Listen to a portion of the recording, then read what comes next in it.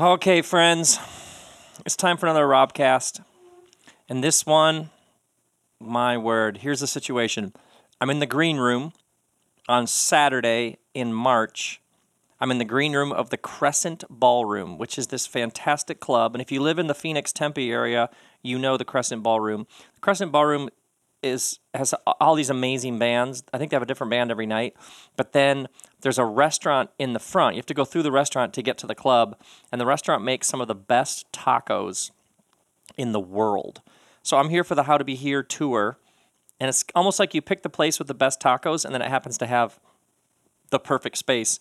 And so it's lunchtime on Saturday, and they just brought us our tacos. So I'm going to have the best tacos. They're sitting there calling my name. But first, I thought I'd do a Robcast. And so we're just taking a break, and then I'll go back in a minute and keep going. And we go all day. And these events, I swear half the room was like tearing up in the last hour, what we were talking about. And people just asking these questions about their lives. And we're working through, I sort of taking them through the ideas in my book, How to Be Here. And it's like I had this idea. You know, you have an idea and you think it could really work, and then it really does work. And you're kind of surprised, but also not surprised, but really surprised and so grateful. And so I've been talking all day. I'm going to talk right now to you, and then I'm going to keep talking. And there's a reason why I'm telling you about all this talking. This podcast is called Letting the Land Lie Fallow, which I thought was the longest, bulkiest title for a Robcast ever. But sometimes a good title is half the battle. And here's what I want to do. I want to tell you about an ancient law, and then I want to tell you about a ritual that I practice, and then I want to tell you about what's happened to me in the past couple of weeks. And I want to give you some hope about what might be possible for your life. So we're going to start, and I'm going to start from the passage in the book of Leviticus, chapter 25. You just didn't see that coming with the Robcast, did you? Come on now. Leviticus, Genesis, Exodus, Leviticus, third book in the Bible. Leviticus chapter 25. There is a line, it's an ancient command, and it says, "But in the seventh year, the land is to have a year of Sabbath rest." Or one translation says, "Sow and reap your crops for 6 years, but let the land rest and lie fallow during the seventh year." So letting the land lie fallow means you don't plant crops and you don't harvest the crop, but you let the land just sit there for a year. And by the way, these laws from Leviticus 25 are called Shemitah, S-H-M-I-T-A, Shemitah. And Shemitah means release, which essentially means release the land from its need to provide food for you. Let it rest. And so in this ancient Near Eastern agricultural society, there was this rule, a 6-and-1 rhythm to your relationship to the soil. So for 6 years you plant crops, but then you take a year and you let the land rest. Otherwise, you'll deplete it.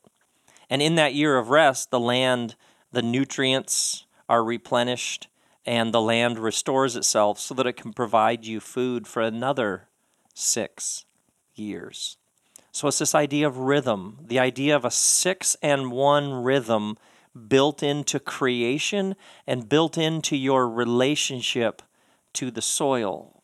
And this law was called Shemitah. Say it with me now, Shemitah.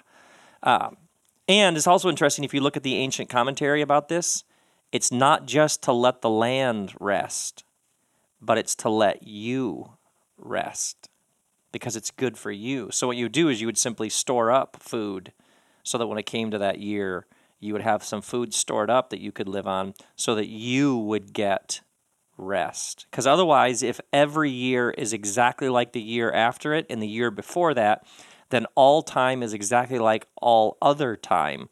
And what that does is create despair. Despair is what happens when every day is simply, and every year is simply a repeat of what came before it and what came after it. So part of this rhythm was about this sense that not all time is exactly like all other time. So it's not just for the land to rest, it's because you need a Shemitah. You need a Sabbath rest. Now, let's move from this ancient, obscure law you may have never heard about to Friday afternoons. Because for years on Friday afternoons, well over a decade now, on Friday afternoons, I turn off my computer. I don't even put it to sleep. I shut it off. And it makes that like whoosh sound. And here's the interesting thing. My body by now, I literally have a physiological reaction when my computer gets turned off of rest and release. It's like the work of the week is done even if it isn't. And I don't turn the computer back on the rest of Friday and all day Saturday. I do other things. My work is creating, so I don't create anything. I play with my family, friends. And then sometimes on Sunday I turn it back on in order to record a Robcast. Otherwise, I pretend like all the work is done even if it isn't. And to this day, on Friday afternoons when I turn off that computer, it's like... And the reason why I do this is because I had a really, really bad burnout over a decade ago. Really bad. And I burned out because most of my days during those days were like all the other days in my life. Go, go, go, work, work, work. I was young. We'd started a church. I had all these responsibilities. I was giving sermons. I was going to the hospital, to the prison. I was doing weddings. I was doing funerals. I was in budget meetings. I was going and going and going. And that's all I knew was you just go and go and go. And if I wasn't working, I was probably thinking about work or talking with Kristen about work. And I couldn't sustain it. And I had a bad burnout. Maybe sometime I'll tell you more about what that was like. But even when I was not going, I was thinking about going. Even when I was not working, I was thinking about working. And then it didn't work. And my body was shot. The doctor was literally like, your adrenal glands are completely empty. And so Kristen and I, at that time, around that time, 2003 maybe-ish, we had sort of stumbled into this ancient practice of Sabbath where you treat one day different than the other days. And when we tried practicing Sabbath, I wasn't very good at it. We would just be kind of depressed because the modern world, it's like a hit, all this stuff that we do. It's like a drug. And when we would take a day to treat it differently than the other days, we didn't know what to do with ourselves. We wanted more rhythm in our life. But it wasn't just the body and the calendar, but it was my mind. I didn't know how to shut it off. Anybody know what I'm talking about? It's like even if you try to like step back and rest, your brain is still buzzing. But we kept observing, kept trying to do this Sabbath, and over time it started to become like a serious ritual for us. And you got to take it easy. You can't be. It's a gift, so can't take it hard on yourself. But what happened is it started to really affect the way we see everything. I actually write about this in the new book. And the great Heschel said that it's been said that the Sabbath gives the universe the energy it needs to continue for another 6 days.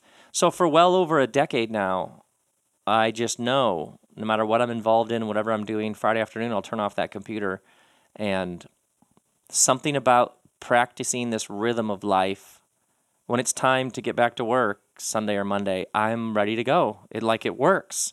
And those of you who do this, you know what I'm talking about. There is something so mysterious and strangely mystical about having a rhythm of life that just changes everything. And then 2 weeks ago, my new book came out.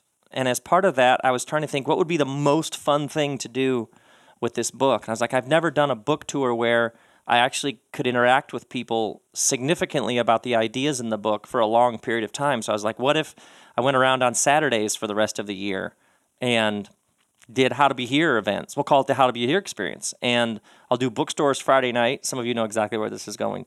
Friday night, I'll do a bookstore. And then Saturday night from 10 to 6, we'll just do this like in the round giant living room where we'll talk about the ideas in the book. And it'll be fantastic. So I've been doing that for 2 weeks, in addition to a couple trips to New York, and we did Denver, and we did Chicago. So, as you can imagine, the past 2 weeks, the exact moment when, for over a decade, I would be landing the plane and turning off the computer and stepping back and resting and playing, I got on airplanes and went and worked. And so I thought, well, I'll just fly home on Saturday nights, and then Sunday I'll chill. Sundays will be like the Sabbath. I'll just chill out Sunday. But what I discovered, like Kristen and I went to the beach last week on Sunday, and on Sunday I was still buzzing from Saturday and telling Kristen about I met this person, and this person asked this question, and then it made me think about this idea, and jotting notes about future books and podcasts based on something somebody said. And I ended up talking about, well, then next week we're going to do this. And I would end up, if you're talking about work, then you're kind of working, let's be honest. And Stratton's here eating tacos with me laughing because that's true. If you're sitting there talking about work, you might as well be working. So I was like, well, the Sunday thing isn't working. So I was like, well, how about the middle of the week, like Wednesday? And Kristen was like, that's a good idea. If you're going to be working on weekends now for a while, then the middle of the week you should just check out. So I tried that. So this past week I was like, okay, Wednesday I'm just going to completely go off the grid. But what's really interesting is no one else is going off the grid on Wednesday. And inevitably it's like, well, I'll just do this one email. I'll just go surfing and that'll be fine. But then you'd be like, ooh, look at a voicemail while I was in the water. So that didn't really work. And so I'm completely out of whack. I'm just a mess. And I'm having a great time. But I'm also, and here's why I say all this. There are rhythms built into creation, rhythms built into the soil. There is a rhythm that your body wants, and your mind and your heart and your soul and your spirit wants to live by. And if you don't honor those rhythms, things start to unravel. And you think about how much despair, how much agony, how many people feel out of whack in the modern world, and then you think about how many people live with no rhythm. There is a direct relationship between the two. And here's what I notice. When I'm not in a healthy daily and weekly rhythm, I have thoughts that I normally wouldn't have. Like, what's the point of it? Why even do it? Does any of this mean anything? There's like little flickers of thought. Some of you know what I'm talking about. It's like you're just going to work and you have this like, seriously, who are we kidding? What's the point of any of this? And you're like, what am I thinking of? Where did that come from?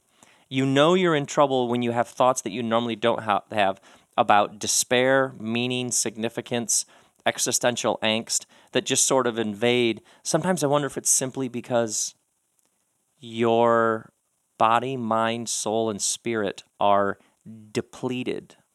And when you're down, and when your defenses aren't up, and when your energy is low, and when you have violated the natural boundaries and rhythms that are all around you, no wonder it's easy for all sorts of weird stuff to come in over the fence and to come in and bombard your mind and your heart. Now, here's why I say this. There seems to be a scholarly consensus that the Israelites didn't observe the Shemitah laws. Isn't that fascinating? So these laws were basically every 6 years, take a break, party, rest, let the land rest. And there's all this interesting commentary. There's no evidence that they ever actually did it.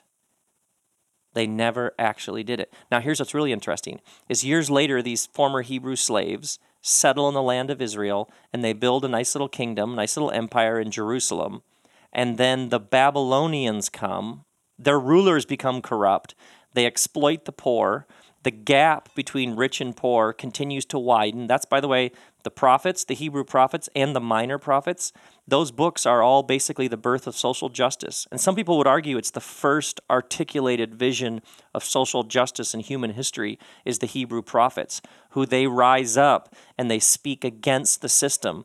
And they say this system has become corrupt. Those in power Those with their hand on the wheel are using their power and influence to exploit the powerless and to use and abuse the poor. And this gap has become so wide, and some people are living in palaces, and some people can't scrape together enough coins for a meal. And so these prophets rise up and say the whole thing is in trouble. Because when you ignore the least of these, the whole thing becomes vulnerable. And then the Babylonians came and conquered Jerusalem and hauled everybody away to exile in Babylon. It's sort of the big story at the center of the Bible.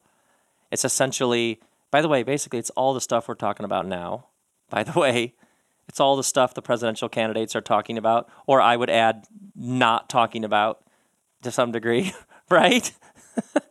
And what's really interesting is one of the prophets is explaining why the exile happened. Why did Babylon come and destroy them and haul them away to a land far away? And he says, this happened because you didn't let the land lie fallow. He essentially says, you did not give the land the rest that it needed. And so essentially the land spit you out. You just kept working the soil, and at some point the soil spit you out. That's how one of the prophets describes it. Now, why is this so interesting? Why is the land such a big deal? Because if you don't let it rest, the soil gets depleted, and then it can't provide for you what it would normally provide for you because you're in an improper relationship with it. And the reason I find this so profound is when we don't give our bodies, our minds, our hearts, our souls, our brains, when we don't give them the rest that they need to be restored and refreshed, then they can't give us what they need to give us, and things begin to break down. If you do not live with a rhythm of life and you keep pushing it, then you're asking your body, your mind, your soul to give you something that it can't. And you find yourself in some ways in exile in your own life. Anybody know what I'm talking about? You constantly find yourself wondering what the point of it is. Despair, low energy. It's not just energy, but it's like heart energy to actually live. And sometimes the reason why we're having this sort of battle in our mind and heart is because we haven't honored the rhythms that are built into the very fabric of creation. So the reason why I think this is so huge is because of how many people I meet who are in some level of turmoil, and the answer may not be the thing that you think it is. The answer may be, let's start with a grounded, centered rhythm of life and see if some of these issues don't in some way take care of themselves. Because for me, the past couple of weeks, my schedule, my rhythm has been totally thrown off, and my brain has been all over the place. And also, one of the things I noticed is my natural instinct is just to keep working. When in doubt, just keep pushing forward. It's almost like the longer you avoid those rhythms, the more you need the adrenaline hit and the buzz, the more your life and work become more like a drug. Got to get the drug, got to get the drug. And then it becomes harder to get off the drug. So for some of you who are like, yeah, rhythm of life would be nice, but the moment I have any silence, my brain just races like crazy. Yes. It's because in some ways we just simply become addicted to a certain pace of life. And the withdrawals will be hardest at first. And Kristen, even this week, was like, relax. What are you doing? You're working on your next 2 books? Come on. Come on. Take it easy. These weekends are like a big deal. So in the middle of the week, just chill. But I noticed that there's like a default thing when you're thrown off your rhythm that is like, whatever you do, just keep going. When actually every part of your body, mind, soul, and spirit is saying, can we just like take a break? So here's why I tell you this. I tell you this because I've been doing this for 13 or 14 years. I changed my schedule, and now just when I get it nailed, I got to cook it all up again. That's good, isn't it? That's a good point, isn't it? Here's why that's funny to me. Because there are all of these ways that we beat ourselves up because we didn't get it right the first time. And you hasn't been tried before. You're a new phenomenon in the history of the world, and you're figuring it out. And it's almost like just when you figure it out, then things change a little bit, and you have to figure out again. So how do you find balance? One tiny step at a time. To all of you moms who are like, yeah, it might be nice to have a rest, but I have young kids. Anything you can do to create rhythms, even like swapping with some other mom, and you just get a couple hours off, any way in which you can get some rhythm built into your life, tiny little steps can be huge. Turning your cell phone off, even if it's for 45 minutes, even if it's for 3 hours, knowing the phone is off and we won't be doing any email, any little bit of rhythm you can add, any turning things off, turning things on, any new experiment, any new schedule, anything you can do to create a rhythm of on and off, work, play, engaged, disengaged. Whatever you can do to let the land lie fallow. Anything you can do is a step towards health. Sometimes what happens is we realize we're so out of whack. We're going 100 miles an hour, and then we're like, well, I got to get all the way over here. It literally took Kristen and I years to get to the point where this Sabbath rhythm was just a normal part of our lives. And now it's just so deeply ingrained, but it took a long time because the modern world is insane. It's completely insane. And so, secondly, or is that thirdly, it's important to remember that when you begin to live with rhythm, you will be confronting a system that only knows how to go 100 miles an hour. When you live with an on and an off, when you're engaged and then disengaged, you are living in a culture that knows one speed. It knows 100 miles an hour in that direction. And so you are confronting a system. You are subverting a system. And that takes tremendous perseverance. It takes intention. And the thing is, you can do it. You can do it. You can do it. So it's lunchtime Saturday. I'm going to eat my tacos. Then I'm going to talk the rest of this afternoon. Then I'm going to get on a plane, go home to Los Angeles. And then tomorrow morning, I'm going on vacation with my family. And we're going to get in the car, and we're going to drive. We're going to see some stuff. There's going to be no email. There's going to be no phone. It's going to be some serious Sabbath for a little while.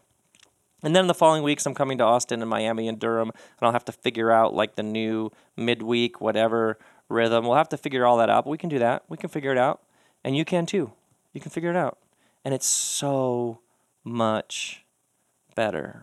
So Saturdays are going to be great, but so are the Wednesdays, maybe the Tuesdays, maybe the Wednesdays. Maybe there'll be 3 Sabbaths. Who knows? But on those days, I'll be doing me some serious Shemitah. Say it with me now. So you can do this. You can do this. You can live with a rhythm of life. Is there some way in which you've been violating these rhythms? You've been going without rhythm, and you need to just take one step. And are there all sorts of weird thoughts, ideas, despair, depression? Is there questioning the whole thing? And maybe we need to start not by panicking, but asking the question, is this because I have demanded more of the soil or of my body or my mind or my spirit? Is it depleted? No wonder I'm a mess on the inside. And if we sort out some of these issues of rhythm, maybe some of the other things will begin to sort themselves out as well. And that, my friends, is the power of letting the land lie fallow. Grace and peace, everybody.